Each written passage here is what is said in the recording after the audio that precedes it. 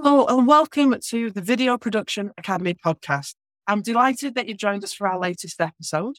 So today I am joined by Lauren. Oh, Lauren, how do you say your surname? Egeland. I know. Like an egg. Yeah. I was going to go with Egeland or Egeland, and I thought, well, I'm better off to ask. Facebook ads and marketing, for that matter, can be quite a minefield, to say the least. And that's why I'm delighted to be joined by Lauren today, because she is a Facebook marketing expert based over in Iowa. So thank you so much for joining me today. I really appreciate you being here. Thank you. Yeah, I'm really excited to be here too and talk about video and Facebook ads and how to navigate that whole world. Oh boy, is that a navigation and a half. Firstly, I would love for you to introduce yourselves and tell the audience more about what you do. Yeah. So my name is Lauren Egeland. I'm the owner of Lauren Egeland Marketing, and I focus solely on Facebook and Instagram ads as my area by business and service. And so I focus on helping online course creators, digital product creators, and people that are online coaches and helping them scale their businesses with utilizing Facebook and Instagram ads. So you run your own marketing agency? Yeah, I have what I consider like a boutique agency. And so there's some agencies that are very, very large. And I like to keep my team very small and intimate just so that we can keep those touch points with my customers. I really do enjoy all the strategy and all that, but I do have a small team that does help me with some behind the scenes stuff. So what type of thing is it that you and your team would tackle? So mostly what we're focusing on is we're coming into businesses that are ready, that have a proven offer or proven product in their business. And then we're just taking and scaling that, right? So we're bringing in new traffic and new audiences to grow your business faster than ever. Because eventually with organic growth, it's great and wonderful, especially when it's free, but it can be painstakingly slow at a certain point. And eventually is what can actually, stall out your business. So we come into the businesses that are ready to go to that next level and bring in that audience and bring in that new traffic. So that lead generation is just kind of automatically happening in the background all the time so that they can focus on all the sales and the back end of their business. So working primarily with Facebook and Instagram, I think would be, like say, definitely a navigation at the moment, because where it used to be was very much graphic-based, photography-based, but it's shifting quite a lot across into video now as well. Mm-hmm. Yeah. And this goes for organic and paid strategies. Usually the paid strategies really mimic what we see happening in the organic strategies, because the best ads are the ones that don't feel like ads. And so there's the ones where people are like, oh, I didn't even realize I was watching an ads. That's always our goal as marketers, is to bring people into your world when they don't feel like they're being sold to. But we're definitely seeing a transition to almost all video. I mean, there's still time and place for graphics. We still utilize those, especially more in the Facebook side of stuff. But thanks to TikTok, mostly that platform, we've seen Instagram and now Facebook following suit too, which, they're basically one and the same ownership wise, but they do have different goals as platforms. But we're seeing them definitely transition to focusing on video. And so you'll see that in your content too on Facebook and Instagram, is you're going to continue to see more and more video, especially vertical video, we call it. So not a lot of the horizontal video, but filmed on a phone and designed for a phone, because that's really how most people are consuming content anymore, is on their mobile devices.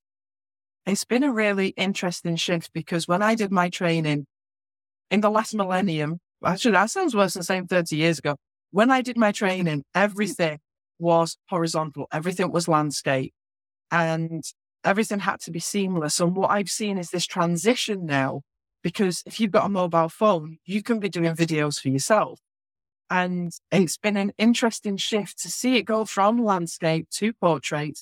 So you've got vertical video and you've got short form video as well. Is just a whole different ball game now.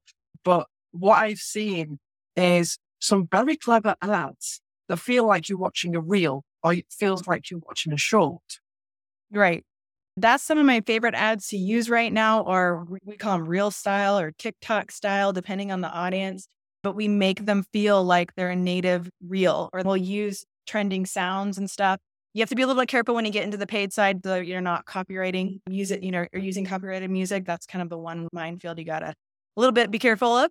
But, on, the non-copyrighted stuff, audios and stuff, that's what we're utilizing a lot of. And it works really, really well, because as we're watching these reels and these TikToks, when an audio is trending, as soon as you hear that audio, you know something else is going to happen, right? It trains us when it's trending, like, okay, this audio happens, they're going to show me something inspirational, or they're going to show me something funny, or somebody's going to get hurt, or something's going to go wrong, right?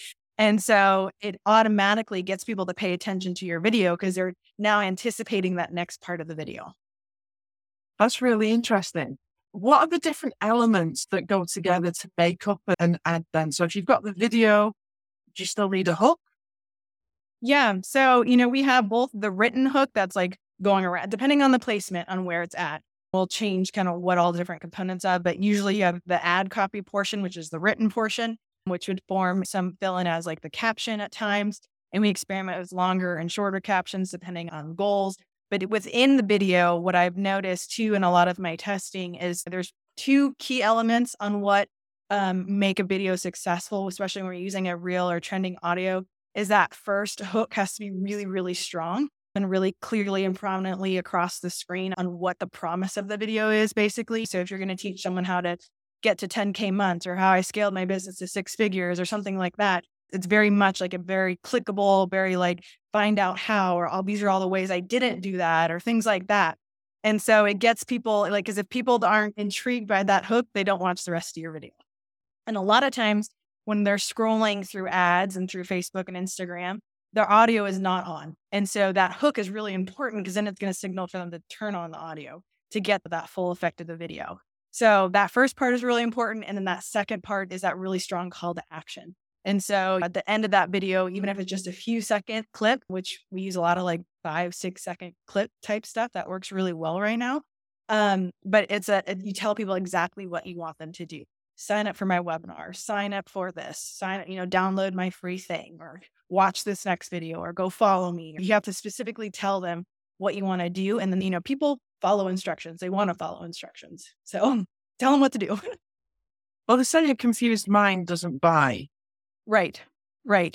And so on that too, make sure you're just doing one call to action. Don't be like, follow me and download my thing and watch this next video. Just tell them one thing to do. Don't overwhelm your audience.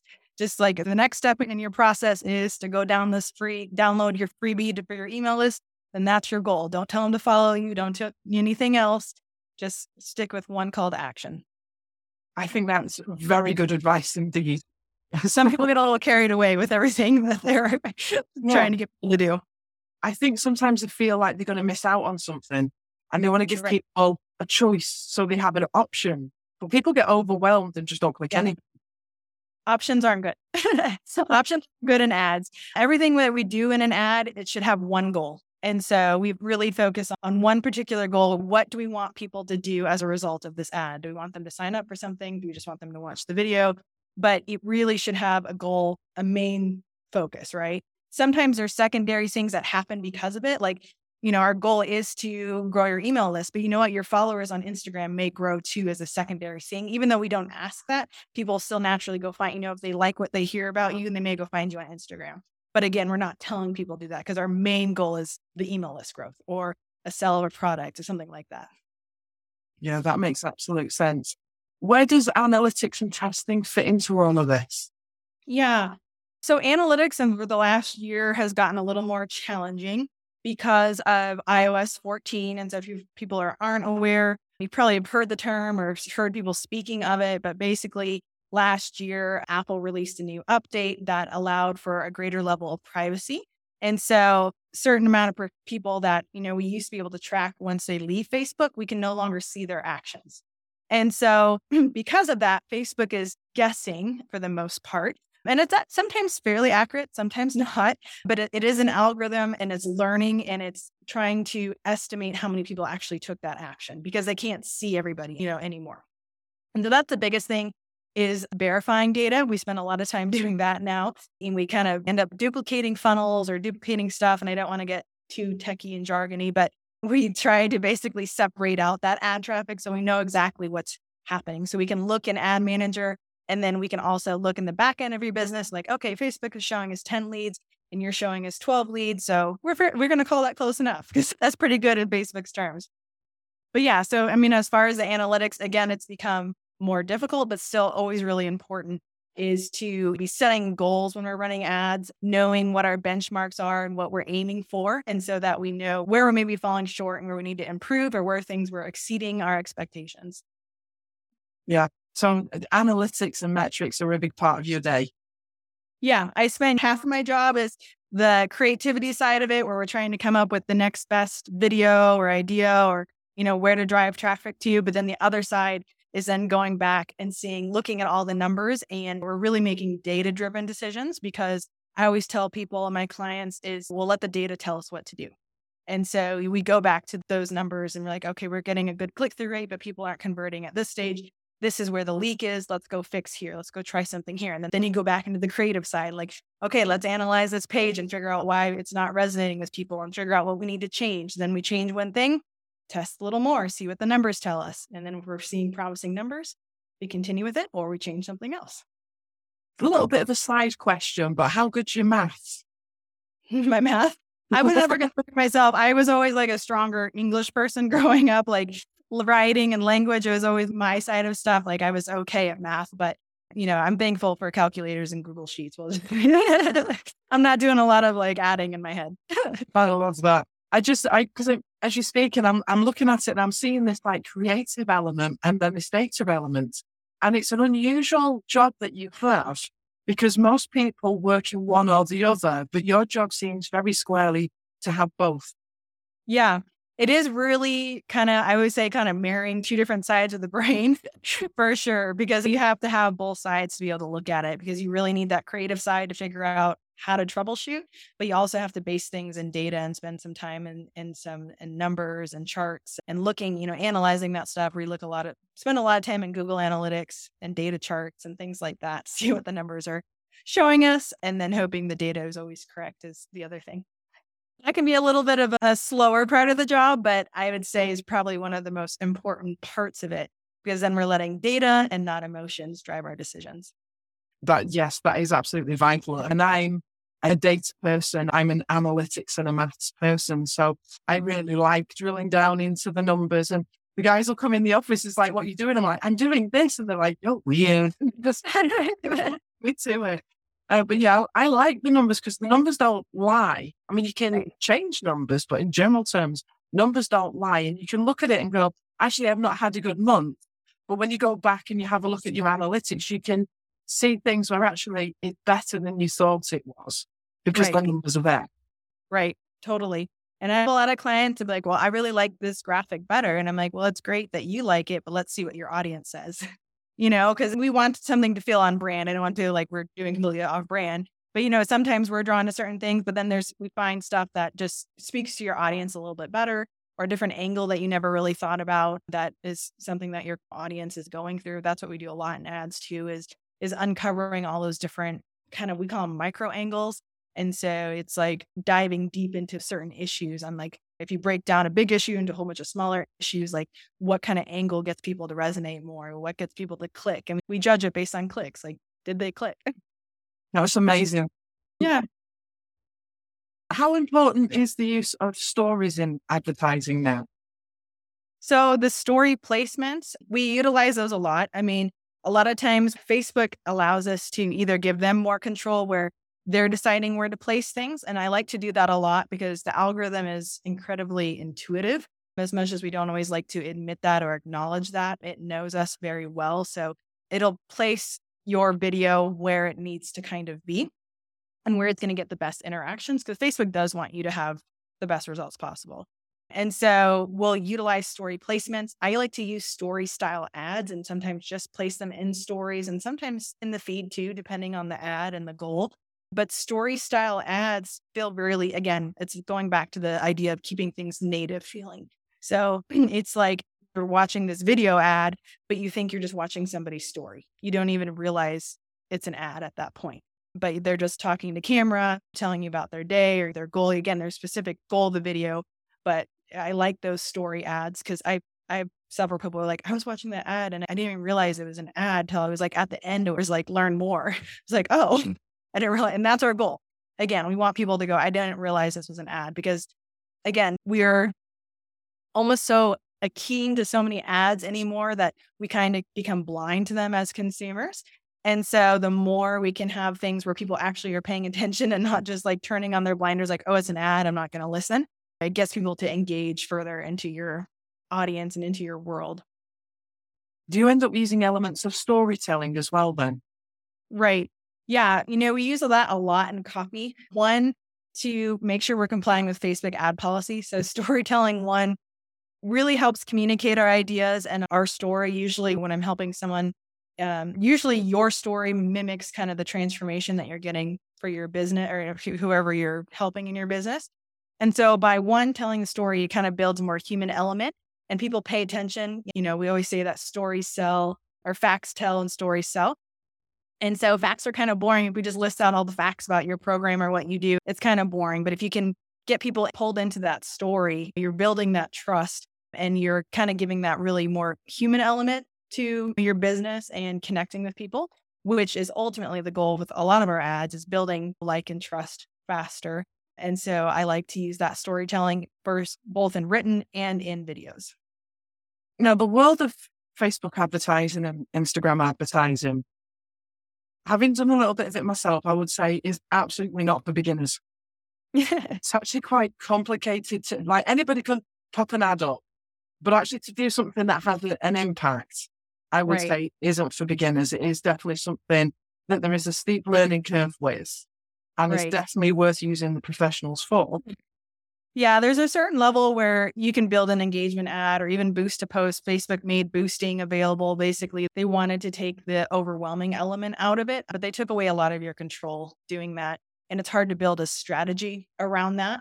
And so the biggest thing that when you're working, it's one thing to just build an ad, but to build, I like to talk about it like in your marketing ecosystem, because you're bringing people into your world. And we really have to look at things from like a holistic matter. It's not this ad and a standalone thing. Like, how does this ad play into your full system? Like, what do they hear next? Okay, that's email marketing. And then they come back to another ad and then it's an organic post, things like that. And they all have to build on one another and contribute. So I think that strategy element is really, really important. And that's kind of the difference between ads just doing okay and then ads really starting to scale your business. And then as far as the technical side of building ads, it definitely Facebook has built a great platform to build ads on, but it's very complex because you have so much control. So why we're able to be successful is because we have so much control and can really dive into a very specific area and where we want to target, what kind of campaigns we want to run, all those kinds of things. But when you're first starting, it's very overwhelming because there's so many different things that you can choose and select. And if you're not quite sure where to start, I know it's hard. It's definitely a very steep learning curve and takes a while. And then a lot of people quit pretty quick because they see that money going out the door. They're like, they panic and turn it off. So without having someone there to guide you, it's a scary experience. Yes, I would agree with that. I've been there, done that. Yeah. So given that it's so complex, it's quite complicated, what tips could you give somebody who's just starting out? If you're just starting out, if you're just wanting the simplest ads you can build are just like engagement type ads where you're just staying in front of your audience or getting in front of new audiences. Those ones take the least amount of tech as far as tracking and all that kind of stuff set up. I would recommend kind of starting there. I would definitely, if you're interested in running your own ads, and it's something which I do encourage a lot of people to continue to learn and try to run their own ads for a little bit, just so you have an idea of what goes on in Ad Manager. But I would recommend taking some kind of training or course. Facebook does have a free one. It's called Blueprint. It's a great place to start for free. It's pretty surface level as far as ads go, but there's lots of incredible programs online that you could invest in. But it's really a critical part of your business as you continue to scale. Really, ultimately, at a certain point of any business, paid advertising just becomes essential. And Facebook and Instagram ads still are probably one of the best ways to reach new audiences at the most affordable rate. Even though they are more expensive than they have been in the past, they still are a lot cheaper than a lot of other traditional ways that we've marketed. That is very, very true indeed. How can people connect with you? They can find me at laurenegeland.com is my website. So they can always check that out, or they can always visit through my Instagram or Facebook. It's both at the same place. It's Lauren Egeland Marketing. Thank you so much for your time today. Yeah, thank you. I had a great time. Thank you for listening to the Video Production Academy podcast. or watching it if you're viewing us on YouTube. I'm Lee Midlane, and I've been your host for this episode. If you'd like more information, resources, or free downloads, head over to the Video Production Academy podcast at www.videoproductionacademy.co.uk.